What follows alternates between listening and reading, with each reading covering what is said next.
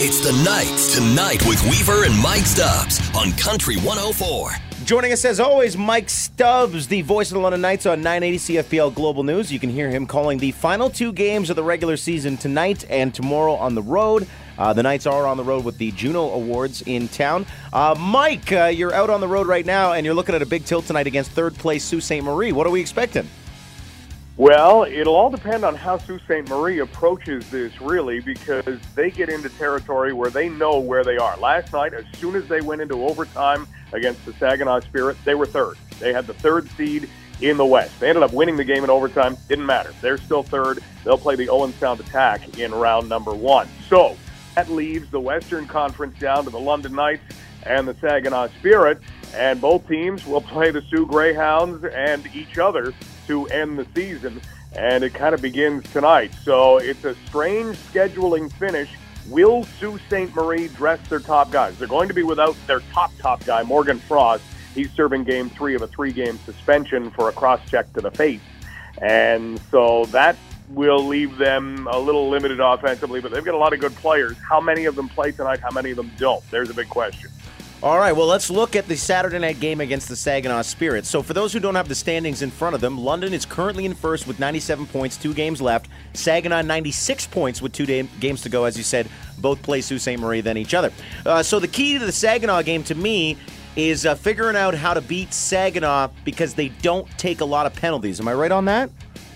You're exactly right. Very astute of you. They don't take a lot of penalties, and when their power play is on the ice, it is a potent one. They've got Owen Tippett, who has probably the best shot in junior hockey, and he's going to be a Florida Panther one day using that in the National Hockey League.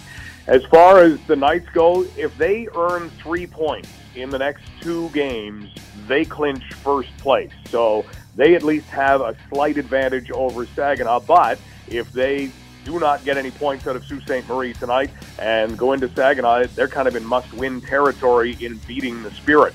So it's a stressful game. Saginaw's a very good team. They're a team on an absolute high. They've grabbed their first division crown. Everybody's excited. They're selling out. They've never been through this before, and so that gives them a big lift. And so you just have to be ready for that energy, kind of weather the first 10 minutes, hope that you can take advantage of an opportunity, quiet things down, and get things going in your direction. So weathering some Saginaw Spirit storm tomorrow night is going to be big. Yeah, and we focus a lot on the top here, and Saginaw and London racing for the Western Conference crown.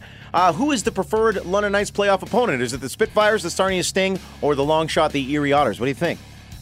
Well, you've named them all.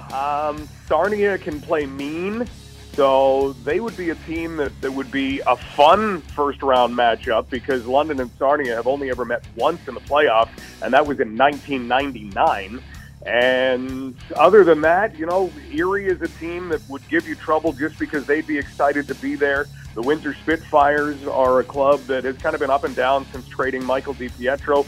I don't know if there's necessarily a preferred opponent, but there's a little rundown of the 3 possibilities.